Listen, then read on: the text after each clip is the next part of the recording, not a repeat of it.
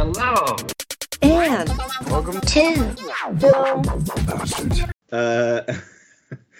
Good morning, good afternoon, good evening. Welcome to episode 467 of Film Bastards. My name is Ian Loring, and as always, I'm joined by Mark Foster, hello everybody. and Not really joking. He's not here. Becky Foster, hello everybody. hello. So Mark will be joining us in a bit, but Becky and I have seen a film that Mark hasn't, so we're gonna speak on that for a bit. So what have we got coming? Bex and I are going to be talking some Decision to Leave, Park Chan-wook's latest twisty thingamajig. We've also got Barbarian, which we've all seen. Oh man, I'm getting it twisted now. Oh, bloody hell.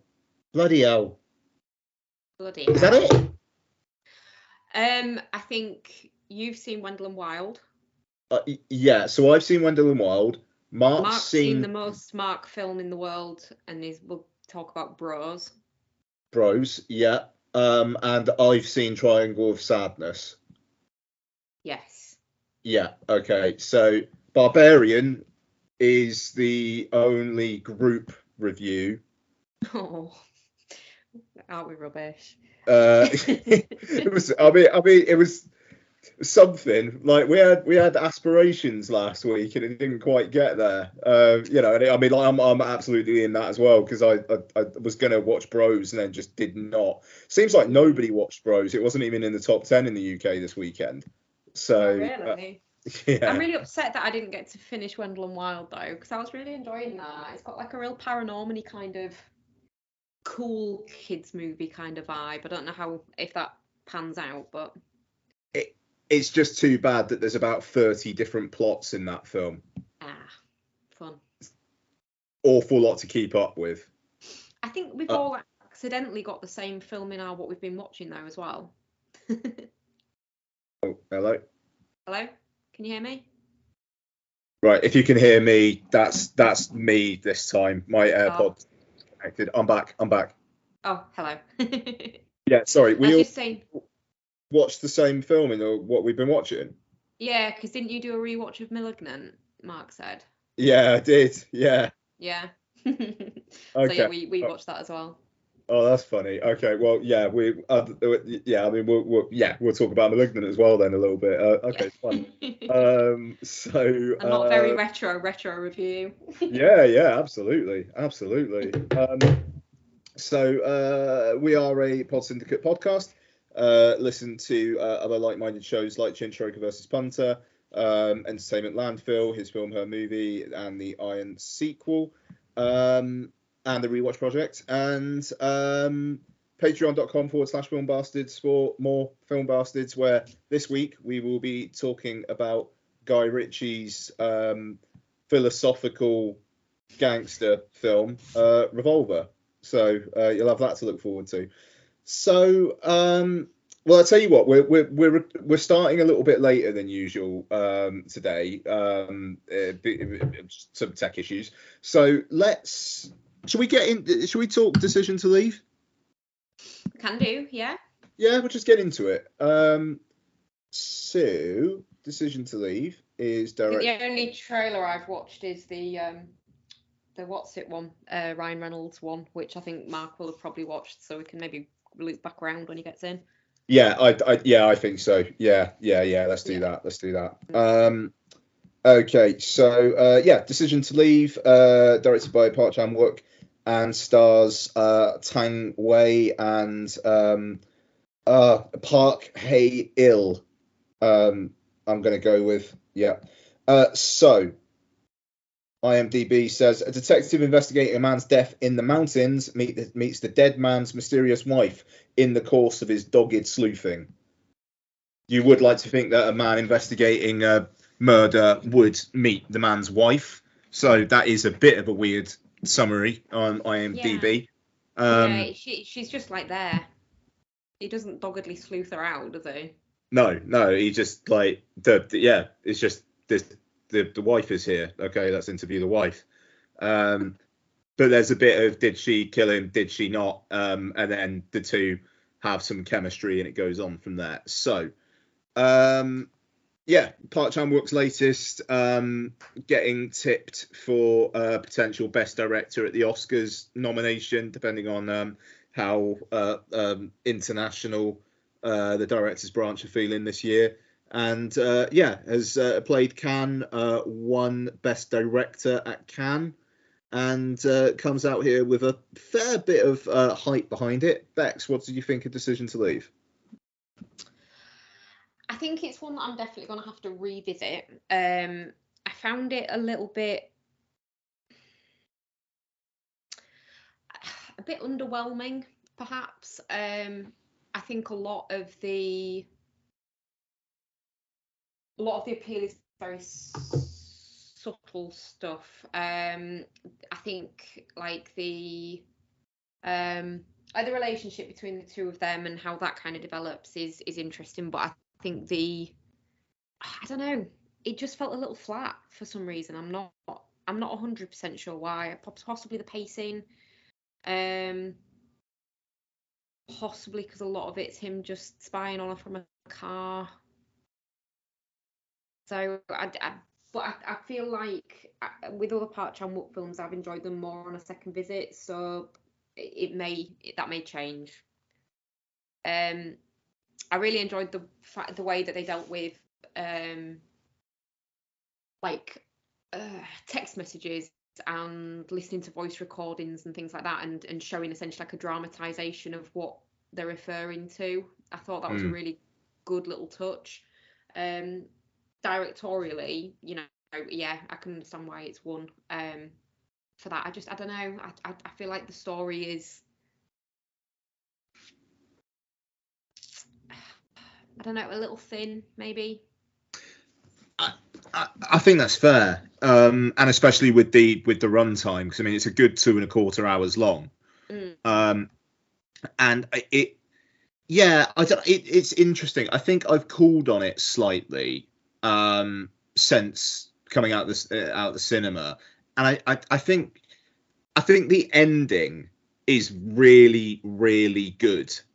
The idea of her just being an unresolved mystery for him, like that, and just him kind of like just searching around the beach, kind of like shouting for her, and then the film basically ends, is I think it's a bit of a banger of an ending.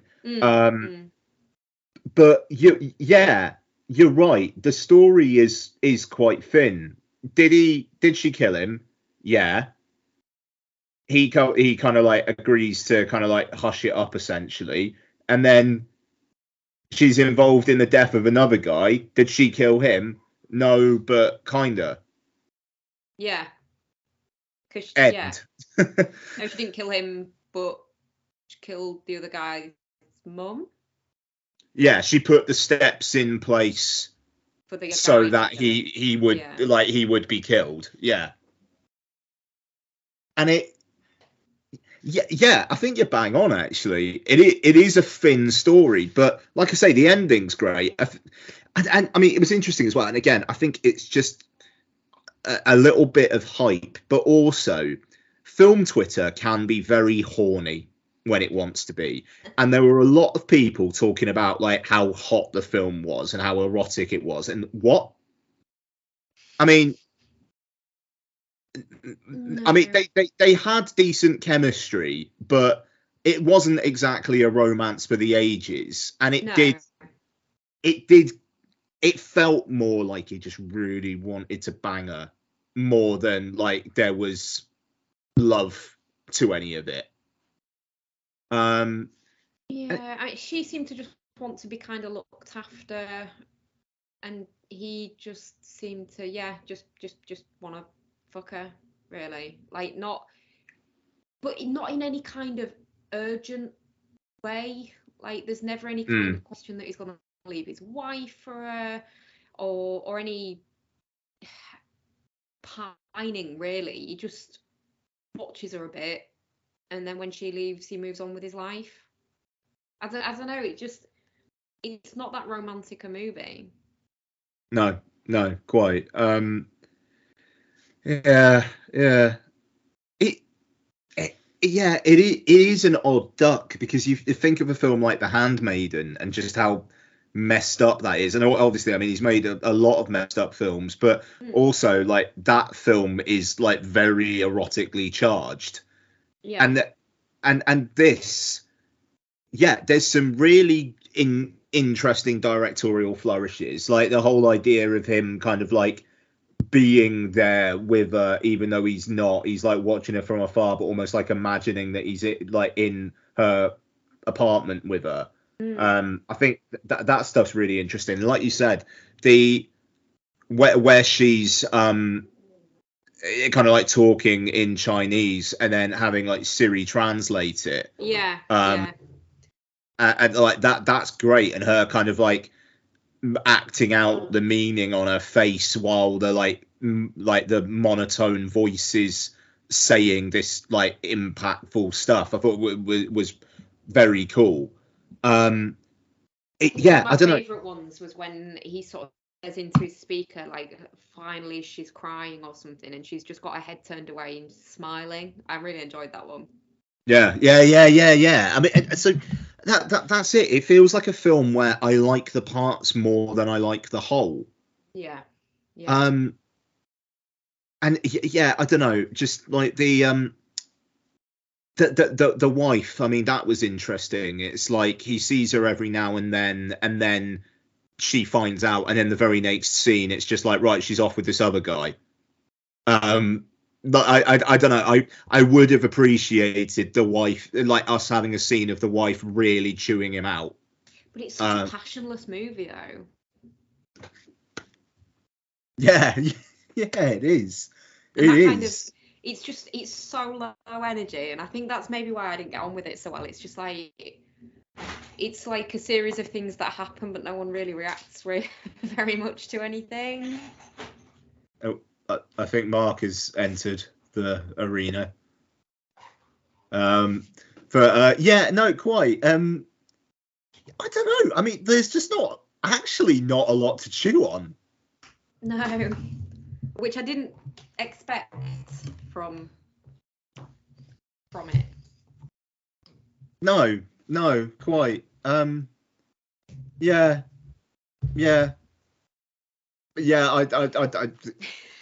I've really called on it, and I mean, like, I to be fair, I think Noel maybe slightly broke the spell for me as well, because he was just like, I've really struggled with it, and I can't say I don't see why. I mean, I think seeing it in the cinema kept my attention. Yeah. But if I was watching this at home, I'd be very tempted to pick up my phone and start scrolling at times. Well, I had planned to watch Wendell and Wild whilst doing housework today, like have it on in the background and doing bits and bats, and then sit down and watch this. If this had been a talkie rather than a ready, it would be perfect for having on in the background. Sure. And Wendell and Wild was very much a, oh no, I want to see what's fucking happening, what's going on there. What's that cream they're putting on those things? Why does it bring the tick back to life? That's about as far as I got. So I was trying to watch it while doing stuff and ended up having to switch it off because I just couldn't. And then had massive computer problems and didn't manage to fit both in. Yeah. So it's a shame. So, but look, I am definitely not shit on it, but I've definitely called.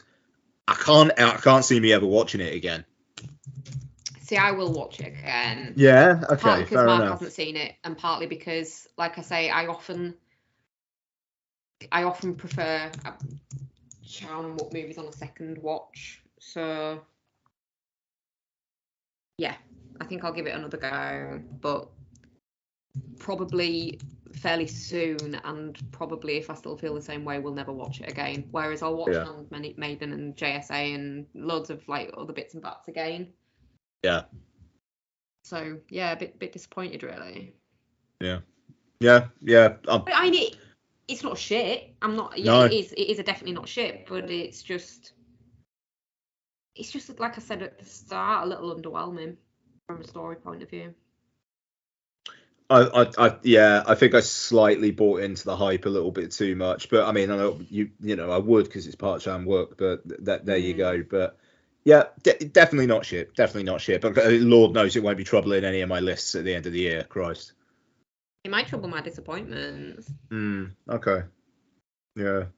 Because you hear Park Chan-wook movie coming out, you're like, fuck yes, bring it on. It was not a fuck yes, bring it on. Well, our audience poll Hi. Nice. was definitely not shit 71%, touching cloth 14%, and shit 14%. Wow. I'd be interested to see what you think of it. I will as well. I've got a feeling it'll be on the shit, like the closer to shit scale. Do you reckon? Yep. Well, you missed all the spoilery stuff, so Yes, I shall watch it within the next week. So that can be my rewatch. yeah. Hey Hannah, you know, I think you really can't beat a good rewatch of a TV show. Would you agree with that, love? Oh, yes, I would. Marvel's Agents of S.H.I.E.L.D. I think during, you know, global pandemics, storms, all of these things, it's quite nice to just sit down and burn through something that you've seen a million Absolutely, times. nothing like a binge watch. Star Trek.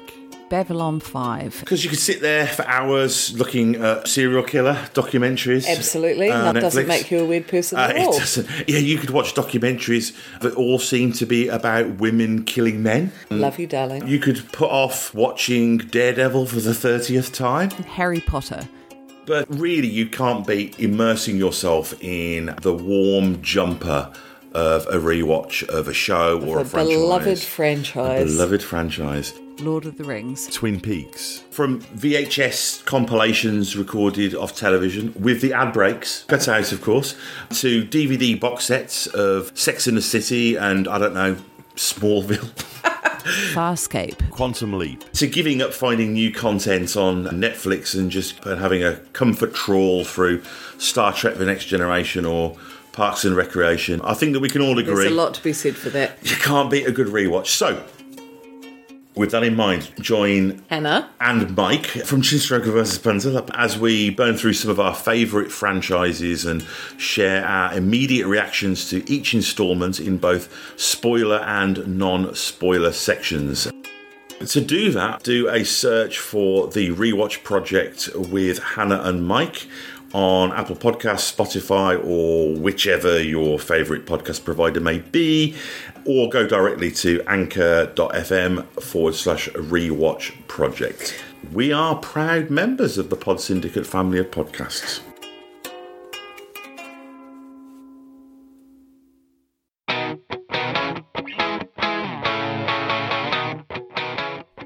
Have you ever wondered what so-called family films will scar your kids forever? Putting 4 and 5-year-olds in front of this movie, it's like, if they didn't know what death was before this, they're going to know it after it. They're going to know it after it, and they're going to be freaking terrified. And they're going to be questioning you. Yeah. Or do you have the slight suspicion that your loved one has a cold, dead heart? Yeah, the Dark Knight has got like all the orphans and like, oh no, we're going to die. They did not build up those orphans at all. In my head, it's like, kill them. Then look no further. The His Film Her Movie podcast is the show for you. It's the movie podcast that celebrates the contrasting cinematic tastes of its hosts. So join Jordan and Lauren every week on their unique journey through the land of the silver screen. So if you're looking for a few laughs, some fun film-related chat, then get involved. You can find us on Apple Podcasts, Spotify, Stitcher, or wherever you get your podcasts. Yeah. Okay, good. All right, so unless there's any news that anyone wants to talk about, I'm all right just to go straight to trailers. I've explained that we started recording late and whatnot, Mark. So yeah. Let's bang on at the trailers. Cool. Okay. Yeah. So Bex kind of mentioned this in passing, but the new trailer for Spirited. At least I assume that's the Ryan Reynolds film you were talking about, Bex. It was. Yeah. Yeah. What did we think of that?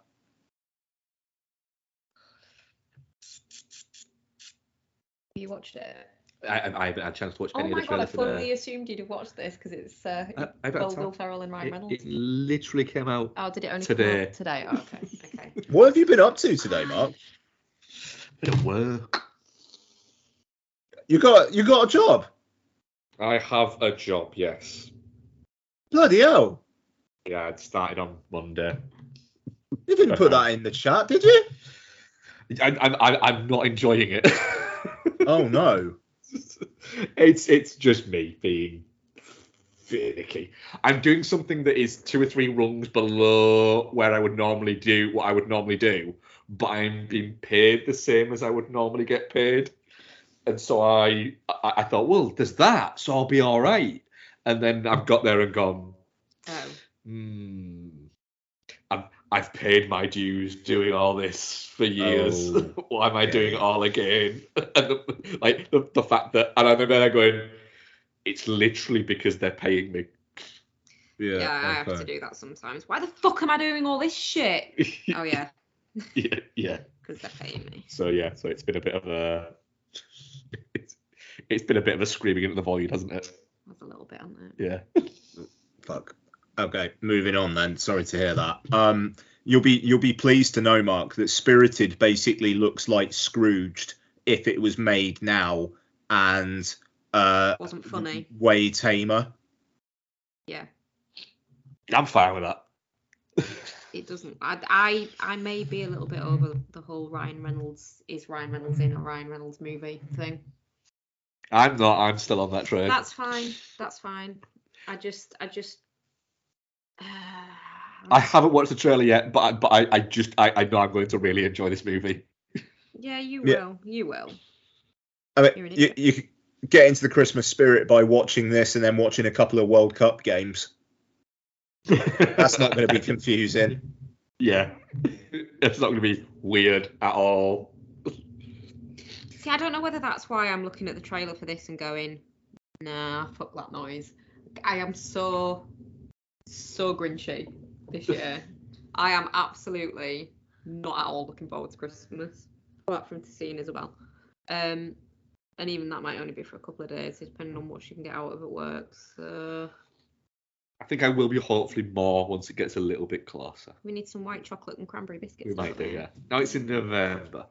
I was going to say yesterday, actually, when we were at the supermarket, we would get some mince pies, but then I forgot. It wasn't quite December then. Yeah, November then, was it? Yeah. What, yesterday, on the 1st of November? Yeah. It was, yeah.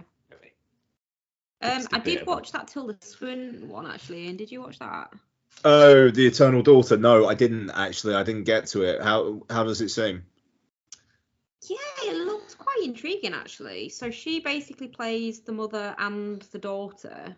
Mm-hmm. But she's acting opposite herself, and they go visit like some spooky place that the mother's been to before.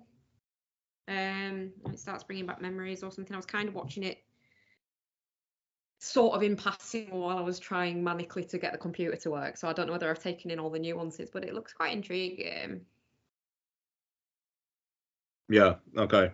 Yeah. A bit spooky. Yeah. I mean it's Joanna Hogg, and I enjoyed The Souvenir Part 2 last year, I think it was. So yeah, I will watch this, and I look forward to it. Yeah. Oh, we did actually accidentally watch the One Piece trailer as well, didn't we? Earlier in the week. Yeah. And you just turned around to me afterwards and went, what the fuck was that? What have I just watched? Yeah. Very much was like, what? That thing's playing in fucking IMAX this weekend. Like, Oh, really? yeah, I mean, like anime is like doing like really good numbers, at least like opening week at the moment. So yeah, they're really taking some shots, and I don't know, I kind of respect it. Like, I'm not going to watch any of them, but I respect it. Yeah, because there was one earlier this year, I think, one that did like Yeah. that was in IMAX again. It was like a week, and that was it. Dragon Looked really Ball good, that one as well. Superhero Movie Super, or I genuinely think it was called something like that. It had a really ridiculously long title where you're watching it going, is this like the 7th film in a series that we don't know about? No, Yeah. I don't think it was that one that I saw the trailer for. There was some like weird one about a singer that I wanted to see earlier this year, but I can't remember what it was called. Don't know that one. The Singy Sing lady. Could be. Could Yeah. well be. Yeah, that's my debut feature. I'm glad the word's getting out there. Nice. Oh dear. I watched the Guardians Holiday Special trailer. Oh yeah, we did watch that, didn't we? Yeah. Where they try and kidnap Kevin Bacon. Yeah. The thing is, if this is just an hour-long little one-off special On Disney Plus. on Disney Plus, Yeah. I'm kind of all right with that. Yeah. But weirdly, my brain's going, what if it's 2 40-minute episodes for no reason? I think I would play I'm out now. What if it was 2 30-minute episodes? I'd still be out. So it's the episodic nature that Yeah. you're taking offence at. Okay. I'd be like, I can't say I've not watched a Marvel series now. Nice. Uh, But Bex, have you seen they've announced the start date for the Last of Us show? Oh no. Yeah, 16th of January on Sky. Interesting. Yeah, it's like not that far away. Yeah. Pleasantly surprised by that. I'm looking forward to Yeah. that. Yeah, definitely giving 16th that a of go. December, January, sorry, did you say? Yeah. Oh, Yeah.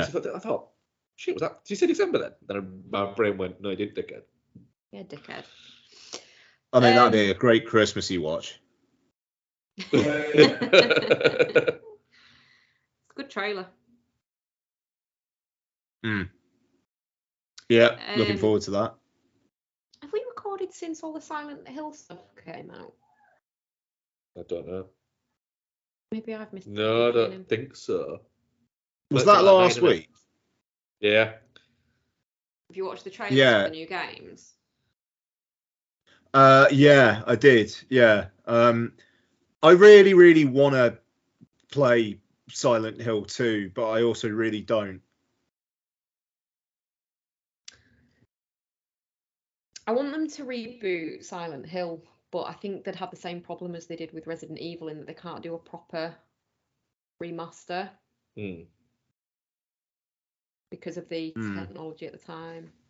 But yeah, it's reboot of 2, isn't it? And then they've got a new one coming out. Yeah, it's like they announced like 2 or 3 other ones. Yeah. But they seem kind of like quite spin-offy. Yeah, But see, I said to Mark, it seems like they're kind of following the Resident Evil model of rebooting, whilst at the same time releasing new ones in the series. That's quite interesting because it works for Resident Evil really well. Yeah, and I mean, like, it should work for Silent Hill as well if they're actually putting some decent developers on it. Well, the I mean, Venn diagram of the fans of those 2 games is a circle, so it should work. Yeah, quite. Yeah. We'll see. I mean, the Resident Evil 4 remake trailer kind of had me more, to be honest, because it's slightly more my bag.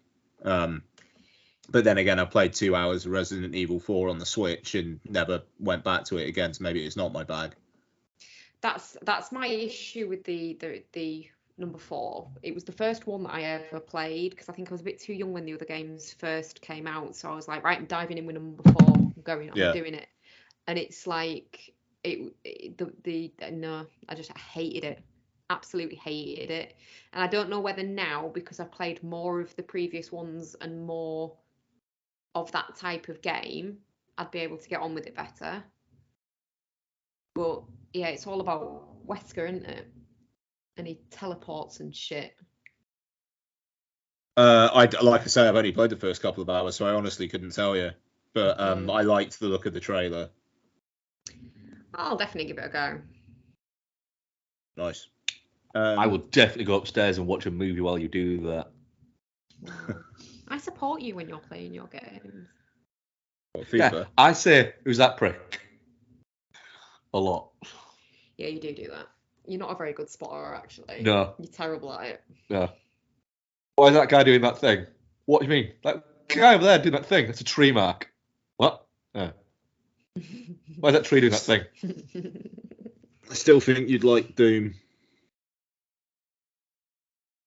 You quite just liked, gave in to it. Yeah. You quite liked, gosh, what was it called? Resistance Fall of Man, didn't you? Until the Leapers came into it more, and you used to just scream, ah. leapers. I didn't like them a lot. fuckers. Yeah. Yeah.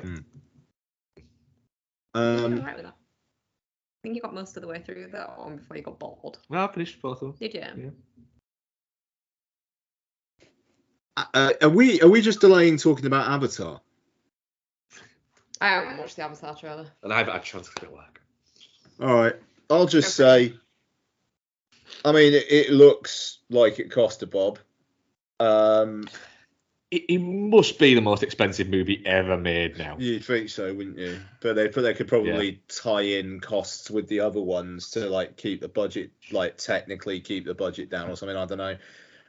Yeah, I think that's the plan in it. But then again, this is made the Avatar franchise. Once you've got, even if Cameron does do like 5 fucking movies, it's paid for itself already because they've got the ride and the experience and all that shit. It's fine. So, I mean, that's the thing. The Avatar ride at Disney World, Florida was like one of the best rides I've ever been on. It was fucking incredible. And the scene setting and stuff that they did before was just top notch, brilliant. And the thing is, I've decided to come at the Avatar films as if they're just rides at this point. Like, I'm going to see a story. All right, Scorsese. I was just about to say that. Yeah, no, I know. But it's right. The thing is, I don't necessarily mean that in a denigrating way. It's like, all right, Scorsese did. I will watch this new one in IMAX 3D for 3 hours and go, that was pretty. I don't know. I might have a couple of CBD gummies beforehand or something as well. You know, like really lean into it. But yeah, I'm not looking forward to it as a film. And but as an experience, yes. Yeah. And I mean this trailer, I don't know. It just it feels like it's going to lean really heavily into the we are all connected by the great spirit Awa, and it's like the couple from the first one's kid is talking about how she can hear its heartbeat, and it's like I that's absolutely cool. I don't care. I do not care. But you do you, and I'm gonna try and have a little bit of a high from CBD and watch some pretty shit in 3D. That's literally where I'm coming at it now. I'm just curious more than anything. I'm just curious to see what he's going to do with it. Mm-hmm. What his big idea that he has been like so much. I need to do this that it's actually taken him this long to do. Yeah, quite. Because if it comes out and it's basically just a new version of the last one, it's a bit like why? I don't think it's going to be that. I will say that it looks like it is going to be like a different story, and it looks like the kids are the focus, and like one of the kids looks like they're going to have a bit of a star-crossed lover thing with a girl blue one from another tribe and stuff. I mean, look, it just the world is going to be top notch. Technologically, it's going to be amazing. But I'm already like. It's making my brain itch the way that people are going to potentially defend the film and Cameron. And yeah. I like that. Just, you know, I watched Avatar again less than a month ago, and I watched it in IMAX 3D, and it's fine. Call me fucking Scorsese, like if you, but fucking yeah, whatever. The thing is, it's right. That's the best way to view it as an experience. That's what Cameron wanted you to view it as. Yeah, but then he releases it only in a format where you have to pay like 50 quid a ticket to see it. Which helps make it the highest grossing movie of all time. No, I'm not going to do it. I'm not buying into the capitalist bullshit of Avatar. I'm still offended by the fact that you could only see it in 3D at the time. And then they were like, oh my God, it's made so much money. It's the most successful movie ever. Yeah, because ... Well, That's I'm a trailers. miserable bitch. I'll accept it. Well, let's hopefully talk about something that you're not going to be miserable about. Your words, to be clear. So let's talk about the new release that we all saw. So let's talk Barbarian, which is directed by a man by the name of Zach Cregger, co-director of Miss March, if I remember correctly. Yes. Horsedick.mpeg in Miss March. Wild. Stars Georgina Campbell, Bill Skarsgård, and Justin Long. And all spoilers all the time. But the summary on IMDb: a woman staying at an Airbnb discovers that the house she has rented is not what it seems. Yeah? Yeah, it's not bad at that. I How it was starts. expecting it to be something really bad. Like, a woman goes to a house, rents it, there's wine, Hilarity ensues. and Pennywise is there. Poor Pennywise. So, I'm just gonna say who had Mad Woman in connected tunnels under the house on their bingo card when the film started, because I didn't. No, and I knew nothing about it. No. Other than they were very clever with the trailer. Yeah. Other than there was something. So I knew there was going to be something. And it's a house, so you know there's going to be something under the house. But, yeah, you didn't quite click what that was going to be, for sure. Yeah. So, 100% thought. I kept saying to you, didn't I? I really hope he just continues to be a nice man, because it'd be Yeah, go on. nice for him to be a nice man. The thing is, at no point did I think that he wasn't going to be just a nice guy, because Bill Skarsgård now, if he'd have just played the what ended up being a wrong un in this, then it would have been right. Is that all he is? Then is he just horror villain? No. Yeah. And I think he's far too smart a guy To let himself get pigeonholed. Yeah. Yeah. To do that. So it had to be that maybe he is just quite nice. Oh, and he's so lovely. When he's like, "Oh, I noticed you didn't drink your tea," and then I thought, it might be because you didn't know if I'd put something in it, so I've not opened the wine. Well, the idea so there lovely. is that he is the exact opposite of Justin Long's character.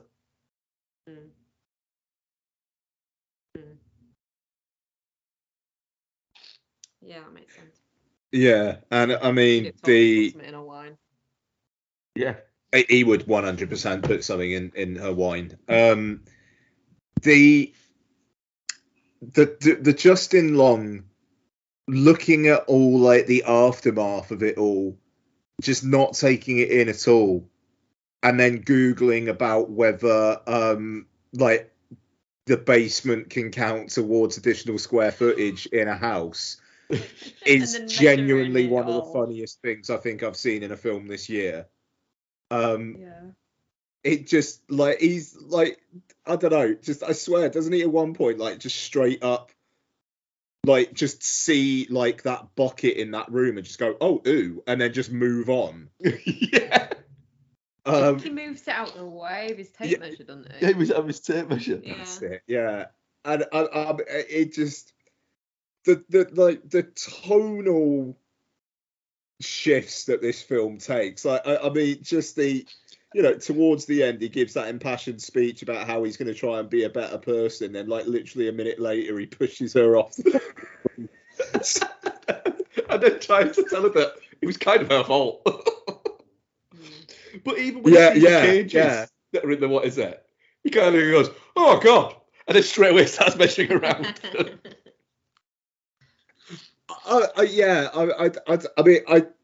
I had a great deal of fun with it. As I said on the show when I saw it, I had a great deal of fun with it, and I feel like it's those moments that will make a rewatch really pleasurable as well. Now that you actually know what the plot of the film is, I feel like those moments will really make an impact still.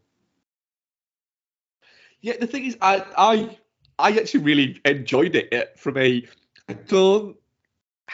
I didn't really.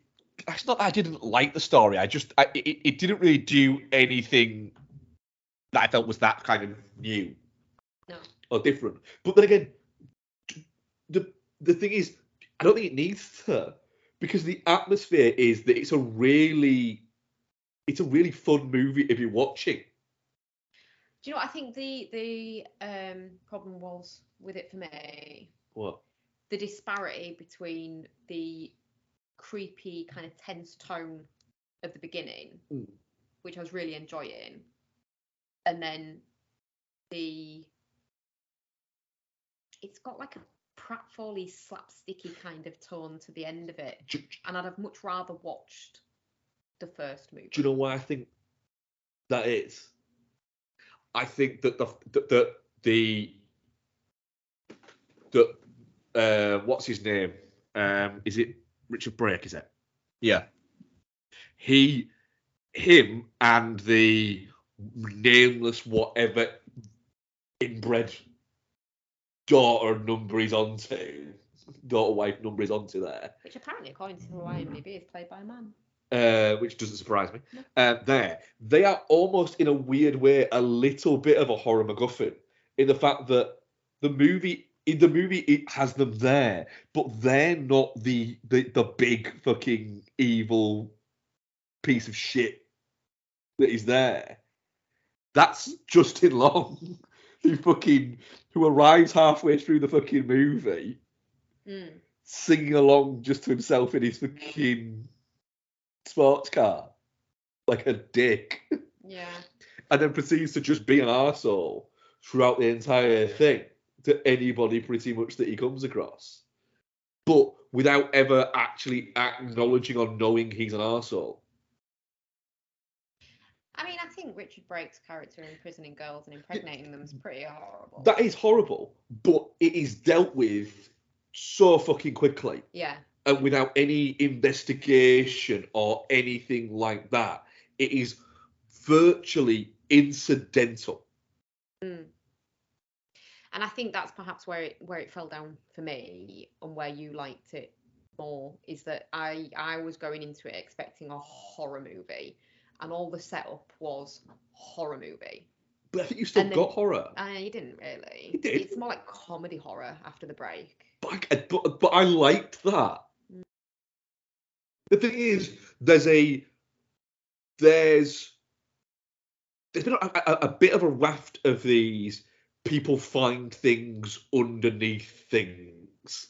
Yeah. Movies. So there was that As Above, So Below. Yeah. Which did the weird thing that most horror films do, did the opposite of what most horror films do, where the actual setup and everything like that was shit. And the film, if you got halfway through the film and turned it off because you were bored, that'd be fine. Yeah. Whereas most other ones, it's the build-up and they get right, and then the end of it's terrible. Yeah, the layoff in As Above, So Below is brilliant. Yeah, it's fantastic. Or something like Don't Breathe, where you think that the horror is all of this, and it's the home invasion bit of this blind man who's actually just fucking smashed them to bits.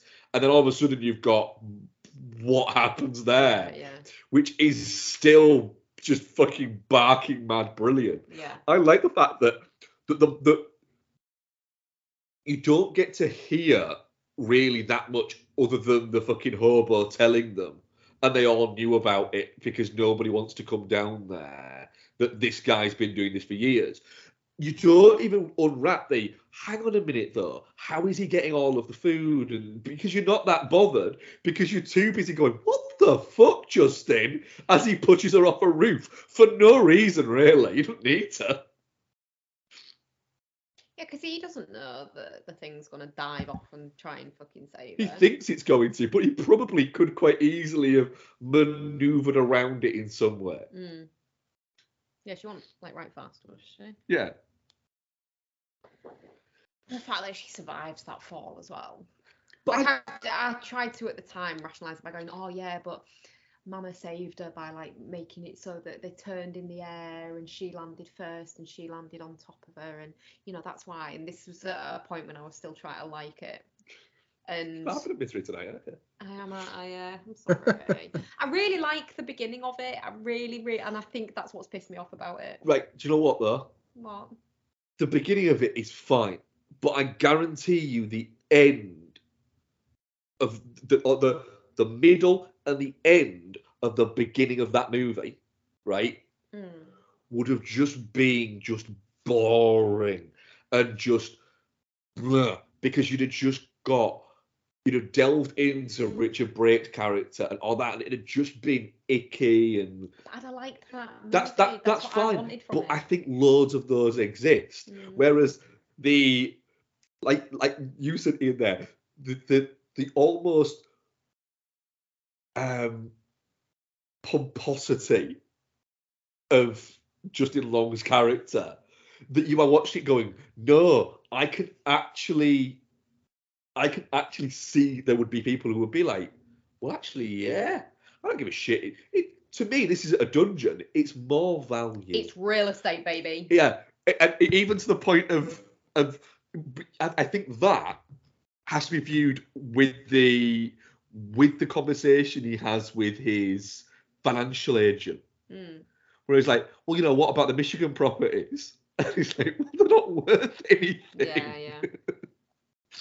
Oh, that conversation that he has with his mate in the bar is just horrible, though. But that's it. It's the thing is, what it's done is you're there going, right, is this a post Me Too story where they're actually going to do something which would be a little bit, oh, I'm not sure about that, and have it that he might actually be innocent. So then literally going, no, he's like, he thinks he's innocent, and that's the issue. But that's the crux of an awful lot of this. Yeah. Just a sleaze. He's just a piece of shit. Oh, that bit. So just to go back to the beginning section, the good bit, when she's like looking for him down in the tunnels, and you're still at the point where you're like, is he the baddie? He can't be the baddie because he's gone exploring, but maybe he knew about it. Blah, blah, blah. And then he comes crawling along on all fours. I was like, well, no, like I actually it terrified me. And then she follows him and just smashes the shit out of his head. Yeah. Like, properly smashes the shit out of his head. I mean, she is, let's be honest, right? The inbreeding has obviously inbred some weird kind of super strength into her. Yeah, well, that's a bit of a oddity. Plot hole. Plot hole, that's what it is. There's a lot of plot holes, but it's horror. And I had a good time watching it. Like, I didn't have an awful time, and I think, again, it might be one that I need to rewatch going, all right, okay. Expect what you know is the actual truth, and then you might enjoy it better. I had a good amount of fun with this. It, in a weird way, I don't know why, but it reminded me a little bit of something like Don't Breathe. I think partially because of the setting. Yeah. But then, like, if halfway through somebody went, God, this is getting a bit fucking dour, isn't it? Like, it's getting a bit grim. Has anyone seen The Babysitter? It's a really fun movie. Yeah, you see, and I love The Babysitter. I love horror comedy when it's horror comedy all the way through. I think it's the dissonance with this for me. I kind of like that because when it was going, I just thought I can't be bothered with. Like, I didn't know that it was going to have that. Just was going to be that character. I thought, is he going to be turned up and he's going to be like a podcaster that fucking read about it or some bullshit? Yeah. And that's what I was kind of dreading. And then when it just turned out that he was just a sleazy soap actor, yeah, I was like, I'm all right with this now. Fair. I had a good time with Barbarian. Yep. I think it's fun. Same. Same. Could you ever put on one of the scariest movies of the year? No. But it's feel good hit of the fucking spooky season, maybe. Yeah, That's fair. Yeah, definitely not shit. Definitely not shit. Actually talked myself up on it as well. Nice. Where are Which you I at quite with it, like. Bex? It's a Sorry. mild, definitely not shit for me. Okay. Again, I need to rewatch it, and I promise I'll stop being a misery at some point. Well, the thing is, what I will say again about the opening 14 minutes, I keep seeing this. People who seem to have not got on with it have really enjoyed the first 40 minutes. Yeah. And not enjoyed the last 50 minutes. Yeah. I haven't seen anyone who hasn't got on with it The other way around. the other way around. Yeah. There. She's very unlikable, I thought, in the first 40 minutes. I think she's just supposed to be wary, isn't she? She's wary, but she's also rude with it. Yeah, she's a little bit rude. She's quite rude about it. I think you've got to imagine yourself in that situation, and like, as far as she's concerned, he's in the place that she booked, and she now has to share space with this strange man that she doesn't know. Yeah, but he's also there first, and he offers, he's like, look, come in and we'll try and sort this out. And like, all the bits, like, she's like, well, can I see your, what is it? Which is fine, and he's perfectly fine, and she's well the right to do it. And he's like, yeah, that's fine. But just been a bit like, she's being very standoffish about it, and this guy's actually being just quite nice. He's a bit different for boys, though. I think possibly there is an element of that, but I do still think she comes across as a little bit unlikable. Yeah, I'd have just gone and parked in a nicer neighbourhood and slept in my car. It's Detroit, there, but I don't think there's that many of them Yeah. at the moment, sadly. Slept in the boot. What was the audience poll? The audience poll was definitely not shit 82% and shit 18%. Okay. Right. This train keeps on a rolling. I think it's time for some what we've been watching. Mark, Bex? What have you been watching? We watched one together, I believe, that wasn't a show one. Yeah. Because I watched something else on that I'll talk about. Actually, haven't anything up on my own. Right, shall I talk about? Well, all three of us watched the same movie as well. Yeah. Mm-hmm. So we'll talk about that. We'll talk about this, Bex. Mm-hmm. Then I'll talk about that, and then we can all lead into Ian's what he's been watching, talking about that. Because I'm looking forward to talking about that. You're saying this like it's a big mystery. We discussed it at the start of the show.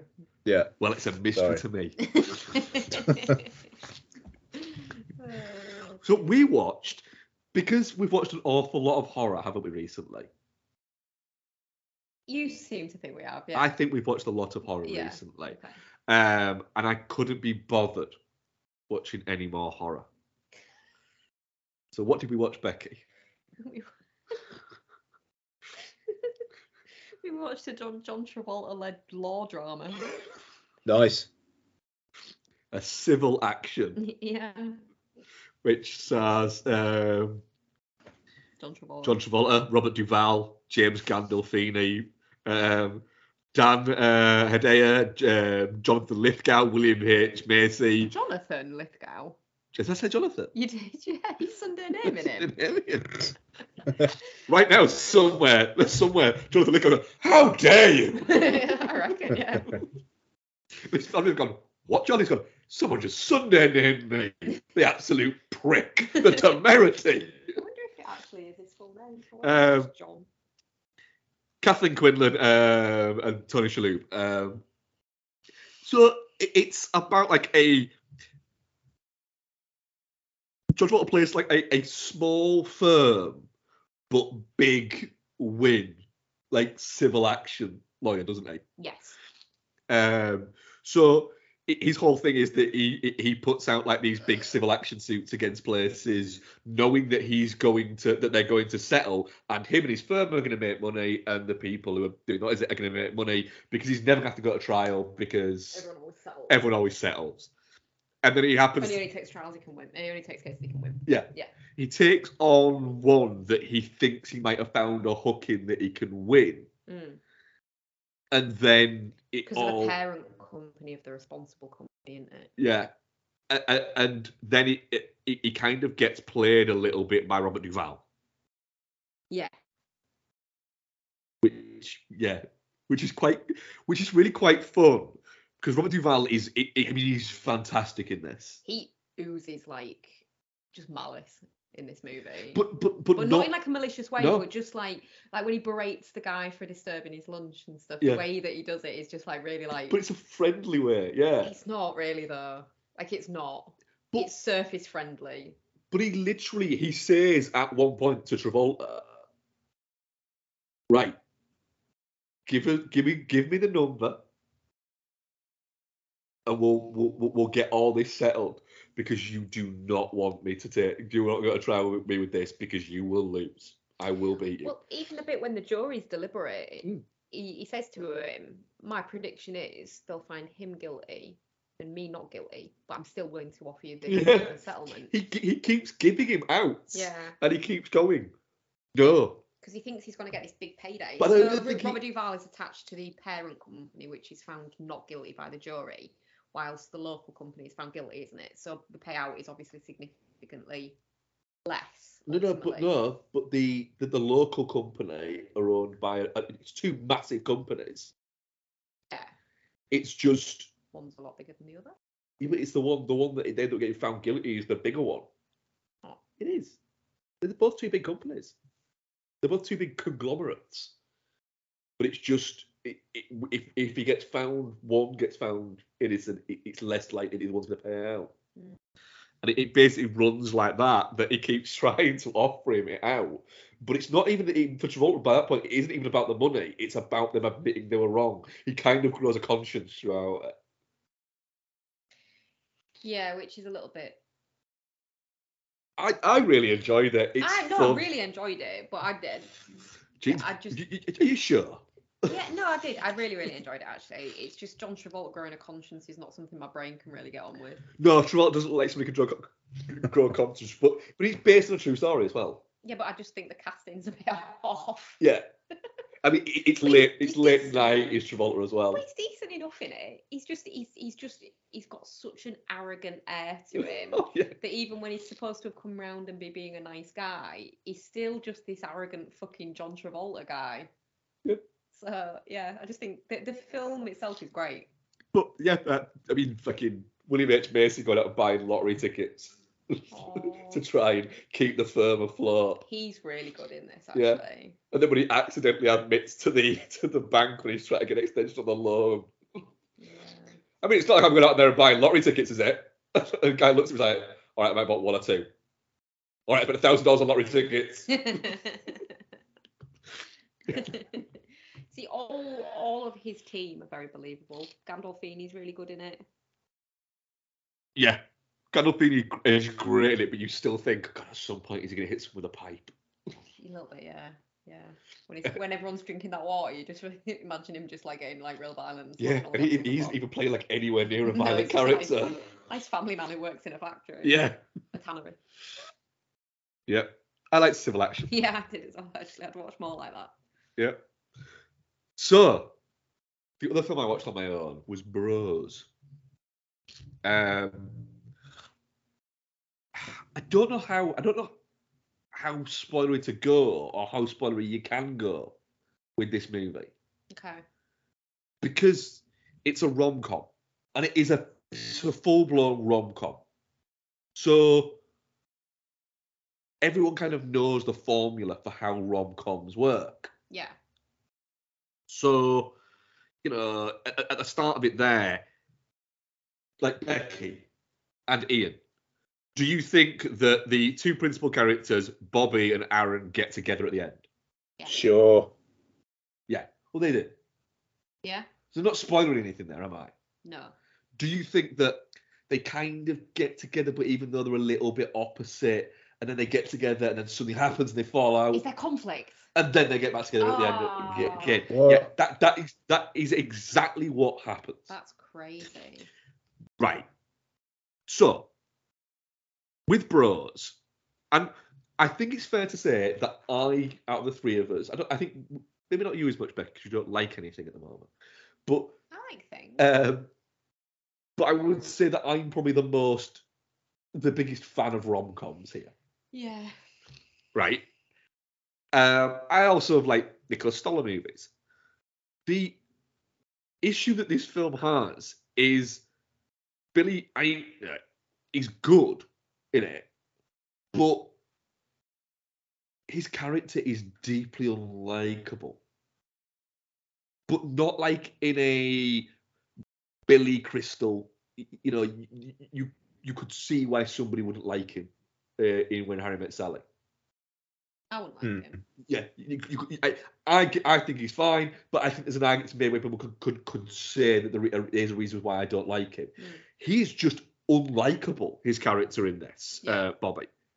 He plays essentially like a podcaster and a YouTuber of some report that he does it for a living, but makes a very good living out of, and basically just comments on LGBTQ trans issues. And the whole thing is he's got that successful that he's opening in I think it's New York, I think, or it might be LA. New York, Manhattan. He's opening the first ever LGBTQ history museum. Okay. And that you've got some fun bits because like he's on the board with it, but then there's also what's his name? His name escapes my brain right now. Jim Rash. He's also on the board, and he's bisexual. And then you've got a lesbian, and then you've got a trans, and then you've got you've got all the flavors. Yeah. There. And they all just keep on kind of arguing in a way. But the issue with the film is when it's fun, it's a lot of fun. And it can be laugh out loud funny at points.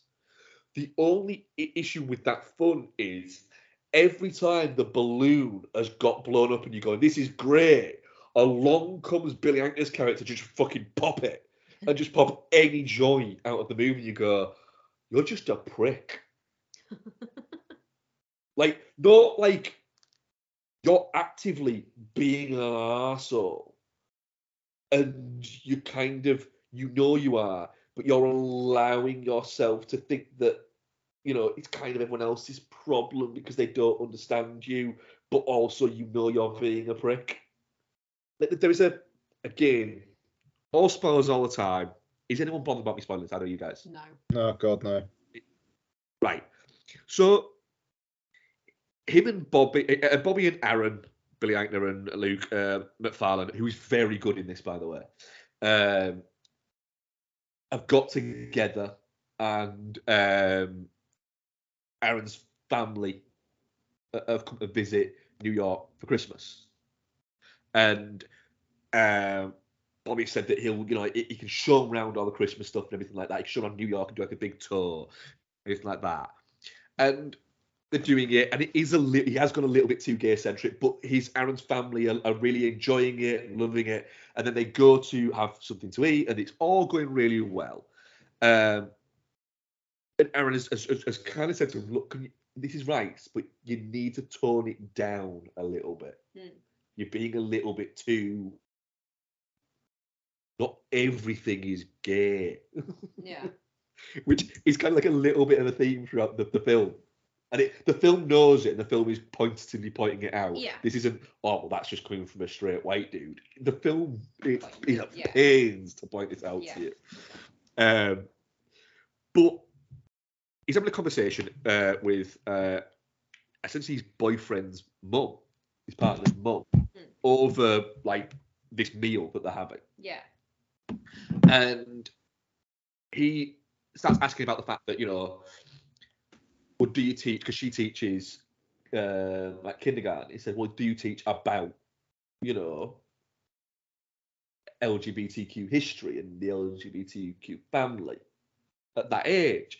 And she's just like, no, we don't. I don't think at the age that I teach, it's maybe appropriate at that point. Yeah. And she's not doing it in a rude way. Yeah. And he just keeps on going. And every time he goes, oh, no, it's fine. I see where you're coming from. And she'll go, all right then. And then he'll go, actually, no, I don't. And then he just goes on this tirade about it. And it's too much. And you're going, yeah, no, he has a psychological problem, this guy. And Aaron literally says to him, you can't think that everything that comes in your head, you have to fucking say at every moment. But then the problem is, at the end of it all works out for him. Is it a bit like that one that we watched with Kristen Stewart and... Oh, no, because I really liked her this season. Yeah, but you are kind of going, yeah, but you shouldn't be together because she's a piece of shit. Yeah. Kristen Stewart's character should not. With Mackenzie Davis, no. No. It is a little bit like that, but that's a lot more fun, that movie. Yeah. I genuinely really enjoy that movie and I look forward to watching it at Christmas. But it's got added Aubrey Plaza, of course, it's fun. Yes, of course. But this, it is let down by the fact that at points, even I was watching it going, I mean, this is very, very, very, very stereotypical. This is what people think gay people are. But then the film again kind of references that. And it's just, there's an awful lot of cake eating in this movie. And it doesn't add up, and it is fucking too long. It's way too long. How long is it? It's pushing 2 hours. You think all movies are too long? This is an hour and 55 minutes. Yeah, Rom-com should be 104 minutes maximum. Right? But as well, if you want to, this is a genuine thing, and I again, coming from a white heterosexual male, I think that if you want to legitimize showing gay sex on screen, right? That's fine. Completely fucking agree with that. Could have done with more dick. Yeah. Didn't see any dongs. No. In this, yeah. Wow. Right. Too many asses. Not enough. Not enough. Disappointing. Right. If you're going to legitimize that, don't every time you have a sex scene have it with no atmosphere and no music, and try and make it. Aren't they? No, like you are challenging the person who's watching it. Oh, okay. Yeah. Going, does this offend you? No. Does this offend you? No. But now there's 3 of them. Does this offend you? No, they're having a whale of a time. But does this offend you? Still doesn't offend me. Does this offend you? Do you know what's offending me? The fact that he's still got his briefs on. That's offending me. They wouldn't be on. Yeah, okay. Bros is fine, but it's also not. It's too long. It's not the first gay rom-com. No. Because we've just referenced one that came out 2 years ago. Yeah. And the main guy in it, you hope doesn't end happy, but his boyfriend, you hope he does, because he's great. He's lovely. Aww. And quite nice. Poor Aaron. Yeah. So, if you like rom-coms, you can watch it, but go in with tempered expectations. And also, I don't think that this movie, don't get me wrong, there will be an element to this movie not doing as well because some people won't go and see it out of just outright homophobia. Yeah. Right? But they were never gonna go and see it. You are not gonna. There's no one who's gonna go and see this being a homophobe and come out of it and go, well, you know what? Quite like the gays now. That's just not going to happen. Yeah. So it is a little bit of a confused mess that occasionally can be incredibly funny.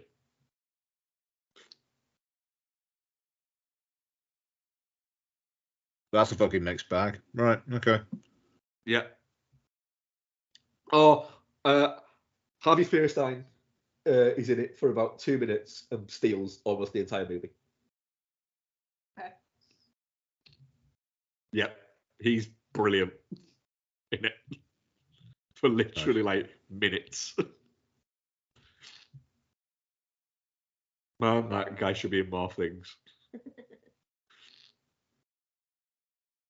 Yeah, that guy should be in fucking more things. He's always the best thing he's ever in. That's Bros. Bros. Yeah. What else did we watch, Mark? It's the mystery film we all watched. It is. Do you want to know, guys? Do you want to know, listeners, what we watched? We all watched Malignant. Yeah, we did. Yeah, we did. Ian, you fucking love Malignant, don't you? Fucking rules. Malignant fucking rules. It just is. Does it still remain as high for you? Yeah, man. It's fucking bonkers. And I love how hard it goes. Like that, the reveal of Gabriel on the back of her head, where it's just like writhing around again, and just like the sister and the mum watching the video just screaming. It's almost like they're screaming and Gabriel's screaming. It's great. The Gabriel thing, it's almost like he's trying to grab things to throw at people. Yeah. Like, he's like he's trying to claw at them. Well, Aggie, isn't it? He is Aggie. Yeah. I will say this. I liked Malignant on first watch. Is this the third time we've watched it or the second It's time? the second time I've seen it. It must be the second time. I liked it on first watch in the cinema. I fucking loved it on rewatch. Yeah, so full disclosure, Yeah. I suggested watching this the night after we watched Barbarian, didn't I? Yeah. Because I was disappointed in Barbarian. I got into my head that Barbarian was trying to be this year's Malignant, which it kind of is. Which just made me want to watch Malignant again. So that was why I suggested it. It fucking slaps, does this movie? It really I fucking think does. it was really interesting watching it again for the first time, but knowing. Yeah. Because It's like so much more out of it. when you first watch it, you're like, God, that dude's running really weird. Like, what's going on there? Like, my brain can't quite compute what's wrong there. And then you're watching it and like knowing, you're like, oh yeah, it's all fucking backwards, isn't it? Fucking weird, fucking Gabriel, you weirdo. Running backwards like a madhead. I just love the idea of James Wan going right to the studio. That's the idea, guys. Got this idea at the studio going, what? Been reading about parasitic twins, right? Yeah. I've got this idea for a movie. I think they're going, good. Yeah. So you know, like that little that not quite a blank check, but that favour you owe me. Yeah, can I have 40 million to make this movie? They've all looked at each other and gone, shit. But I mean that's exactly what it is. This doesn't get made without Aquaman. No, But that's it. He made Aquaman, so he gets this as a treat, and we get it as a treat. Yeah. Boy, is it a treat. It fucking so is. The thing is, Gabriel might go on to be one of the best horror villains, just for the simple fact that he's just a dick. He's really violent. I just like and stealing that woman's trophy to like fashion the weapon out of it. And then like it's that fucking scene late on where he's just like hunting for the weapon in that room while that girl's hiding. There's something so just deliciously batshit about it. That but like where he in that same sequence where he's about to jump out the window, he's like, now I'm gonna throw a chair at these pricks.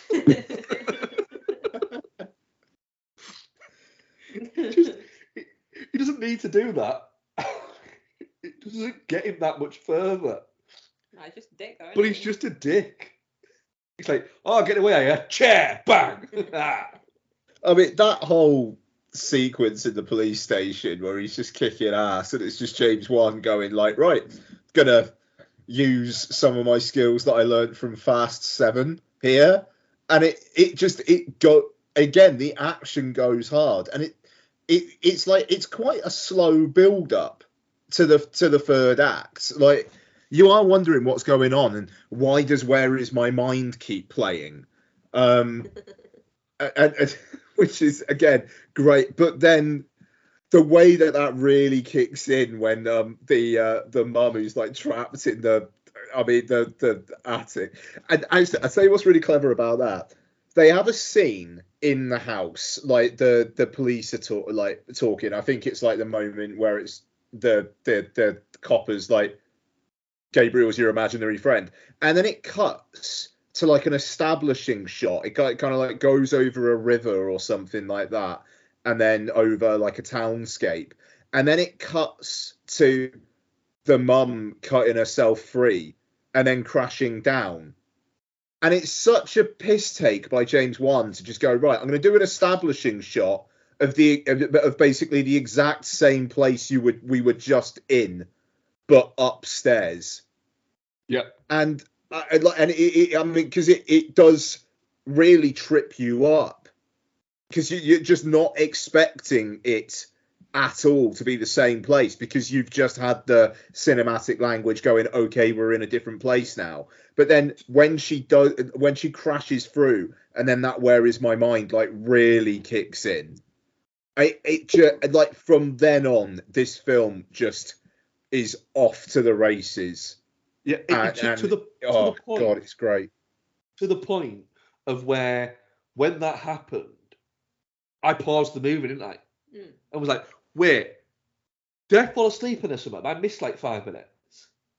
You were like, no. No, it was before that, because you were like, are we supposed to know who this is? No, I said that before when I fell asleep was when she fell through the roof. Yeah.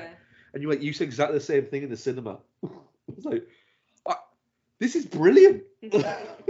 but it's just great fun. And honestly, I think that reaction, that discombobulation of it, is because of the establishing shot stuff that James Wan does beforehand. It just it makes no sense. But it can, like, you know, if like you break it down, it's like, right, we have a scene in a house, then a scene establishing we're now in another place, but oh no, hang on a second, it is actually still in this house. It doesn't make any sense from a cinematic language point of view, but it's James Wan just going, screw it, I'm going to mess with you. Yeah. He's such a brilliant filmmaker. Yeah. He just does not get anywhere near the credit he should get for how just technically gifted he is, and atmospheric in the way that he can create atmosphere, and the way that he can have fun with being a director and a storyteller. Has he written? Sorry, just scroll down again. Has he written that Mithrigan that's coming? Yeah. He wrote the story for it. Yeah. I'm more interested. And the woman who wrote *Malignant* wrote the screenplay for Mithrigan. Yeah. He's that looks deliciously creepy, to be fair. Yeah. He's just such a. I genuinely think he's one of the most important filmmakers of the past 2 decades. Yeah. It's the fact that he keeps on going back to horror as well. Like, he could be doing fucking anything in Hollywood. That's it. And he just wants to make these gnarly horror films every other film. Yeah, it's that thing. He does a one for them.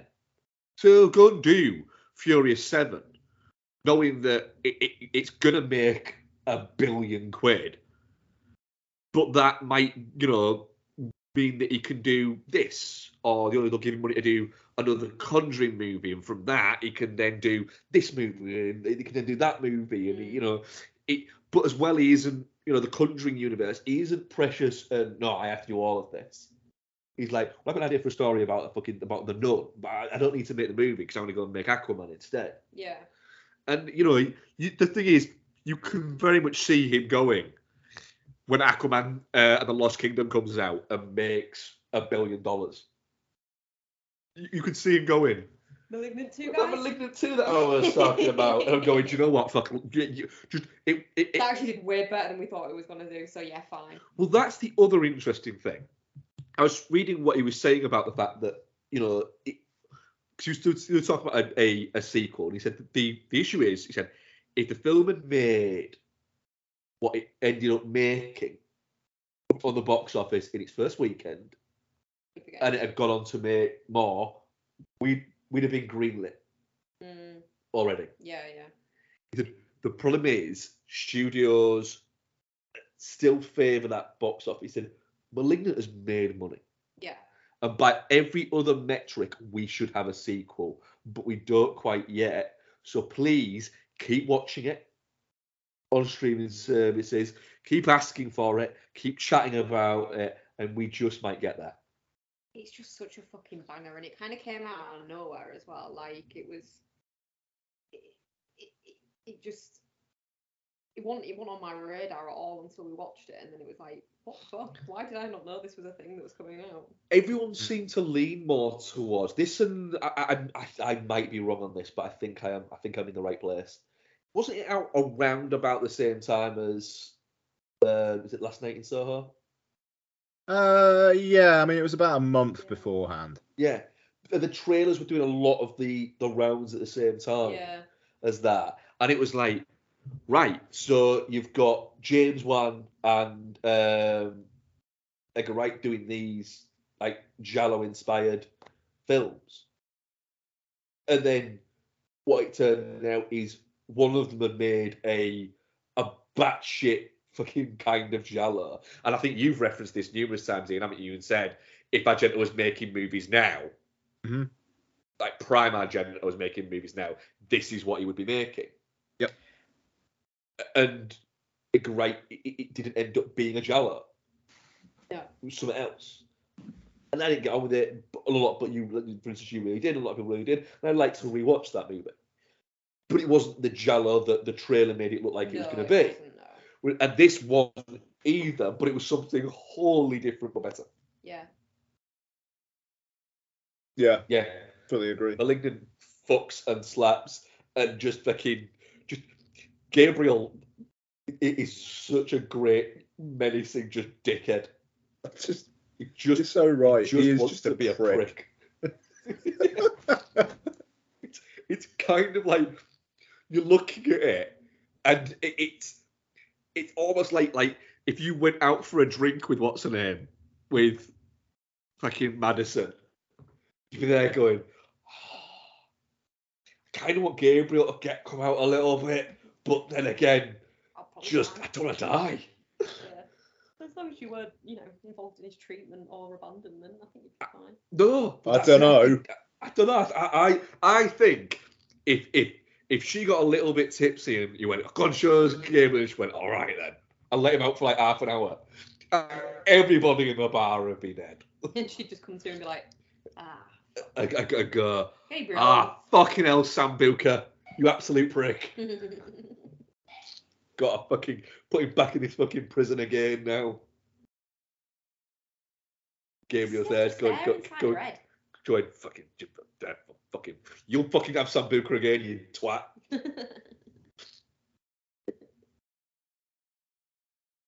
Yeah. Oh dear. Nice. What else have you been watching here? Okay, so it was quite a lot of spooky movies. So I'll go pretty quickly through these. So rewatched The Nightmare Before Christmas. It's The Nightmare Before Christmas. Don't really need to talk about that. Rewatched The Shining. Looks bloody brilliant on 4K. Jesus Christ. The thing I noticed about The Shining this time around is just how little work Jack does. I think it's brilliant. He's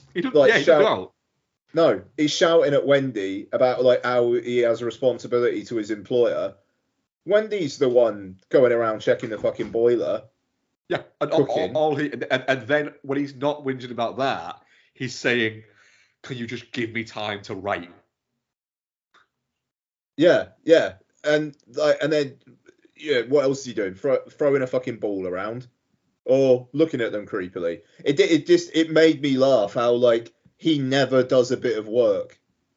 at all. And yeah, I mean, like, I don't know, it's interesting. I saw somebody on Reddit the other day describe The Shining as a cozy film. And I'm a bit, but also, I just like it's creepy, but once you've watched it, the amount of times I've watched it, it does just feel weirdly comfortable. And it's, yeah, I don't know, like, it's quite a languid pace, you know, like the one I watched is like the extended US cut, which is getting on for 2.5 hours. And you just kind of settle into it. So yeah, The Shining, I think it's a masterpiece, but yeah, there you go. I may well get to Dr. Sleep again at some point. I don't know. We shall see. So I also, VHS 94. All right, yeah. So yeah, obviously I talked about VHS 99 last time round, which was a mixed bag. VHS 94, actually, I thought it was pretty good, to be honest. So the wraparound story is like kind of following almost like a SWAT squad as it goes. It kind of like it invades this like potential terrorist cell, but there's VHSs all over the place and bodies with like bleeding eyes and stuff. It's all right. Ending's a bit of a letdown. Storm Drain, which is about a local news reporter doing a report on a local urban myth called the Rat Man. And she and a cameraman go into a storm drain to investigate. Pretty good, actually. Really, really great creature design and an amazing ending. Really good, gnarly, darkly comic stuff. That's from the director who's doing that Watcher movie, isn't she? That's right, Chloe Okino. Yeah, Okino, yeah. Yeah, yeah, very interested in Watcher after this. Really, really funny. And just a good time. But creepy as well. It's good. The Empty Wake, which is it's a funeral. Well, there's a wake. This woman who's like started working at the funeral home is looking after the body overnight. Weird shit happens. It was all right. Nicely tense. Again, actually, all the way through this, some like really good practical makeup stuff across all the shorts. But yeah, I quite enjoyed that one. The Subject, which is directed by the guy who directed The Night Comes for Us, and co-directed the segment that Gareth Evans did in VHS 2. This is bonkers. It's really, like, it's fun. Basically, it's like this mad scientist guy who kidnaps people and tries to essentially like fuse them with like basically tries to make them become cyborgs. It like half of it is almost like this kind of like when RoboCop is like watching people, you know, it's like what's it that guy says to him, like RoboCop, like he like, oh fuck, anyway, sorry, I'm rambling a little bit, but and it's like kind of almost like a RoboCop POV while this mad scientist guy is talking mad scientist shit. But then like the second half of it kind of felt like almost like a really good adaptation of Doom.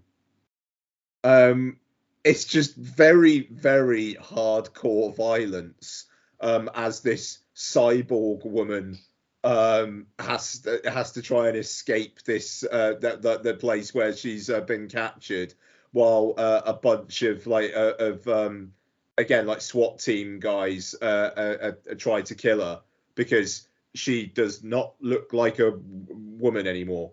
She looks like a fucking nasty cyborg. And yeah, just some incredible kills. I think it's the longest segment. It might be like half hour getting on for 40 minutes, and like the whole thing's only an hour and 40 minutes in itself.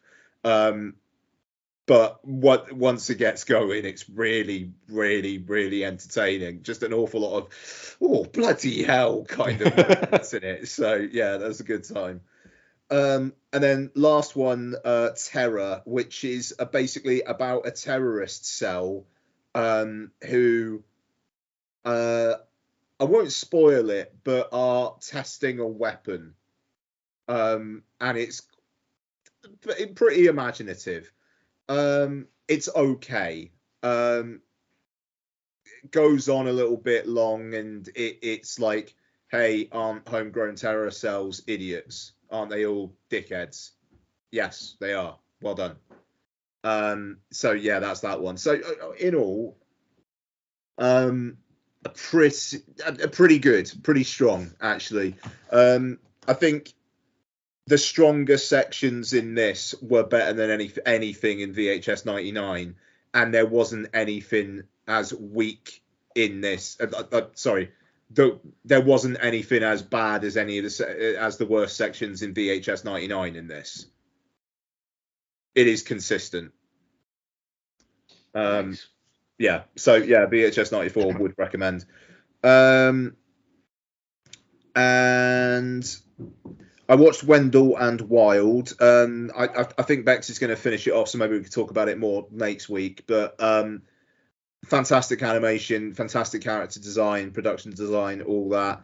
Needed to just calm down on just how much story and how many characters it was throwing at you.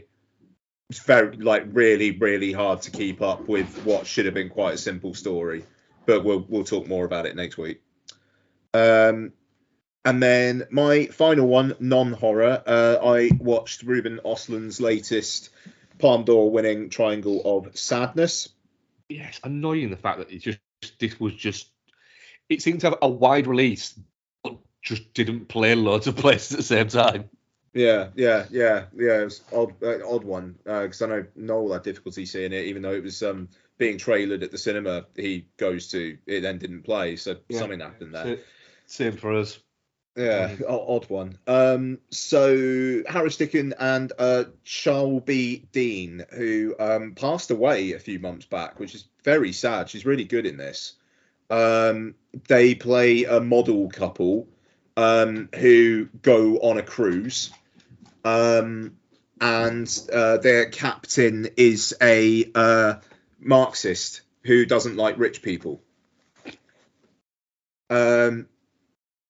So yeah, I really enjoyed it.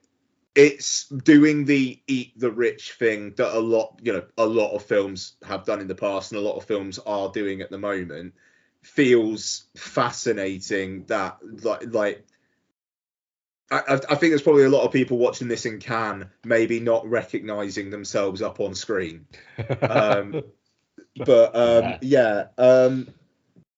It's split into three parts. The first one's introducing the couple, and they have this fucking brilliant argument, which stems from the woman saying Yaya, her name is, basically not paying for dinner, and he's like, "Well, you said last night you were going to pay for it," and it kind of it goes from the social niceties of who's picking up the bill to this big epic debate about the place of men and women in society. Then the second part on the cruise ship is quite long. I mean, the film itself is about 2.5 hours, and it could have done with being shorter. Take a drink. But this part, it's just there's a lot of, oh, this rich person's nice. Oh, they're an arms dealer. Oh, okay then. And just again, a lot of like, aren't rich people horrible? But there is an extended sequence of things going wrong on the ship, which is bloody brilliant, and is soundtracked by New Noise by Refused. And the images on screen with that music blaring is quite something. And then the third part is the aftermath of what happened on the ship. And then it introduces a new main character. And it goes on from that. I don't want to spoil it because I didn't know what was going to happen there. And the film just kind of veers off in a completely different direction for like the last 45 minutes. And it's funny and odd and has a really ambiguous ending. And I really, really liked it. It's really, really well played, and like the power dynamics of people get completely twisted, and it's a lot of fun. So the first part is fantastic. The third part is bloody brilliant. The second part is very good but overlong. So it's a really, really, really good film, but also one where it does kind of feel like its intended point is going to be missed by a lot of people. Right. So, yeah. But it's good. And, that's me. So, bloody hell, we're Twitter questions. Ooh. Let's have a fucking look. Let's have a fucking look, eh? Fucking hell. I wasn't prepared for that. I forgot to ask a question today, so apologies. I will think of a really good one for next week now. Noel asks, what have been your biggest buzz horror winners and losers of the last few years? Oh, fuck me. Right. Horror films 2020. Loser for me would be, it depends how many years we're going back. It Follows was really disappointing. Midsummer. I like Midsummer. It's fucking funny. Hereditary, yeah, for sure. Again, Babadook. liked Hereditary because the ending of it is funny. Malignant. Yeah. Malignant's got to be fucking up there. The Night House count? Oh, that's a good. Yeah, nice. I'll say Hellraiser was a bit of a disappointment given the buzz that was kind of going into it. By the way, as well, Hellraiser just being shat out on streaming services this week. Like, what the hell? Yeah, that film literally just nothing. Just I don't get it. I don't get it. Yeah, very odd. Just try to look and see. Disappointment. Can I have dash cam? Yeah. Oh, okay, but on the flip side, you have to have. Our host on the other side there. There's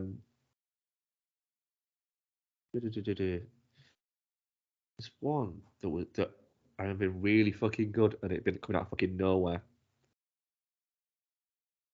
in the past few years. Oh no, because there was no. What? One Night Over There. No, not really. I fucking love that movie. I'm gonna rewatch that. Yeah, the winner is. I do think you're right, Bess. I think it's Malignant. Oh, the escape room movies. They buzzy though. No, fair point. Can't think what the big buzz ones were. The buzz ones are usually a bit shit. Let's be honest, because they get Invisible Man was a buzz one. That was a disappointment. You didn't go with that, did you? No, I fucking hated it. Trying to think what else has been this year that I thought was just a bit.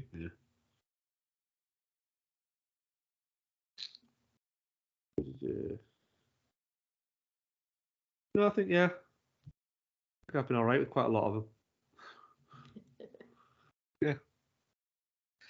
Yeah. Rick Kidd, inspired by the proximity to Halloween and Ebola homes, he's put here too.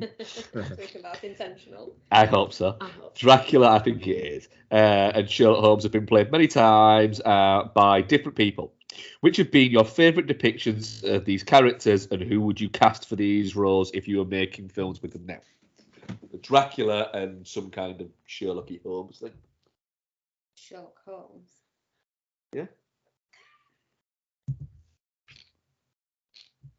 Dracula, Jack Black. That'd be fucking great.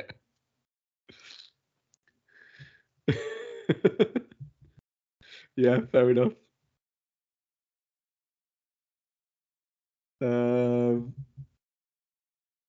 What's your favourite depiction of Dracula?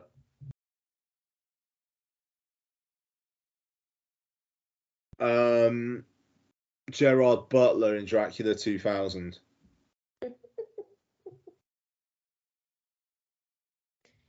What's yours, Becky? I don't know.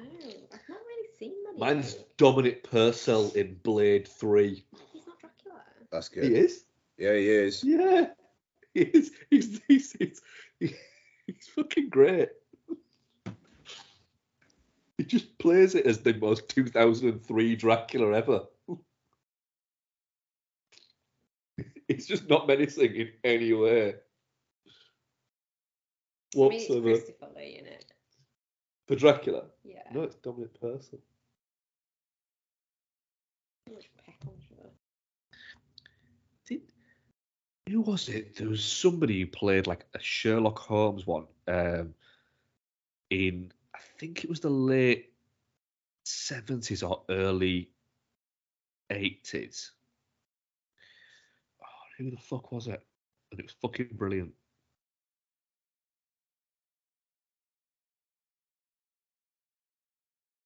Who would you have doing Sherlock Holmes, Bex? I don't know. I don't know if I've ever seen any like Sherlock Holmes stuff, really. You know, I don't watch any like the Will TV Ferrell. stuff and bits like that. I don't know if Cumberbatch plays, didn't they? But it's not. I've never really read much of it either. I've read The Hound of Baskerville. Yeah. That's good.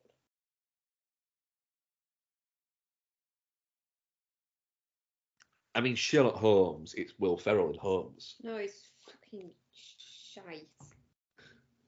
Awful. Just awful. I liked it. Yeah.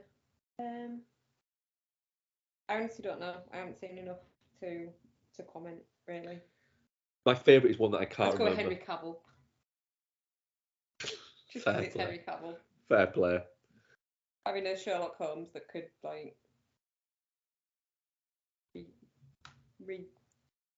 load his arms. Yeah. Would be good. I'll go with that.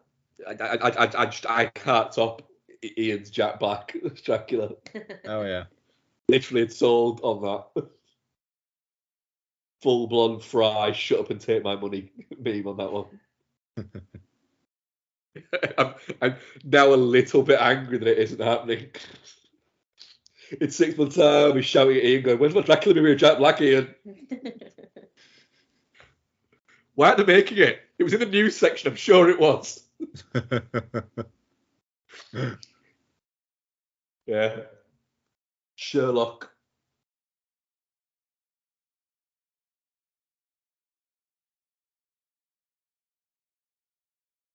I feel like Amy Adams needs a comeback. She's got Disenchanted 2 coming out. She actually needs a comeback that isn't Disney's streaming movie of the month. She doesn't have a lot of luck with streaming movies. Fair Yeah, point. Holmes as Sherlock Holmes. Yeah. Fair enough.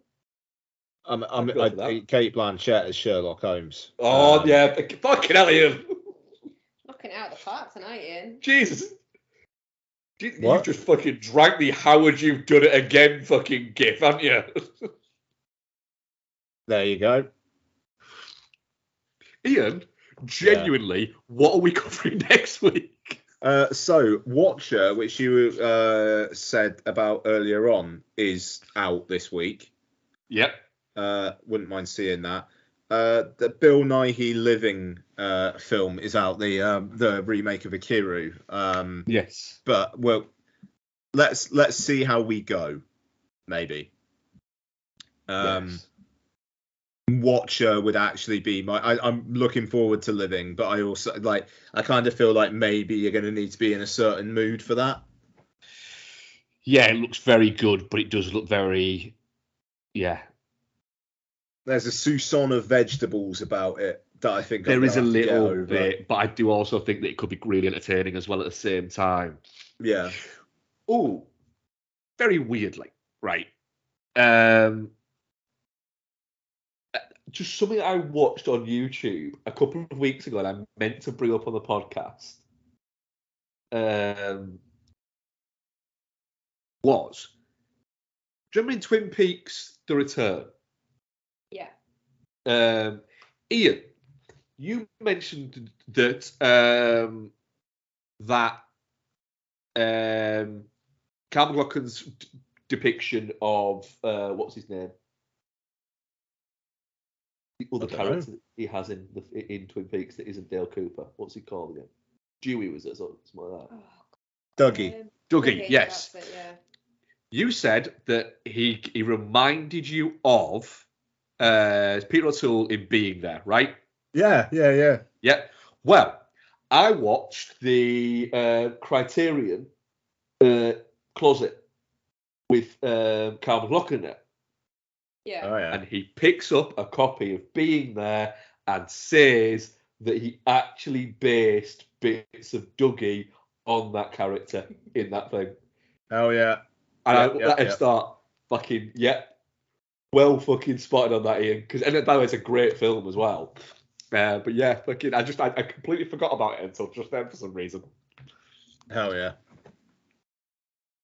Yeah. So we'll be doing Watcher. Possibly Living. We'll see. Yeah. Cool.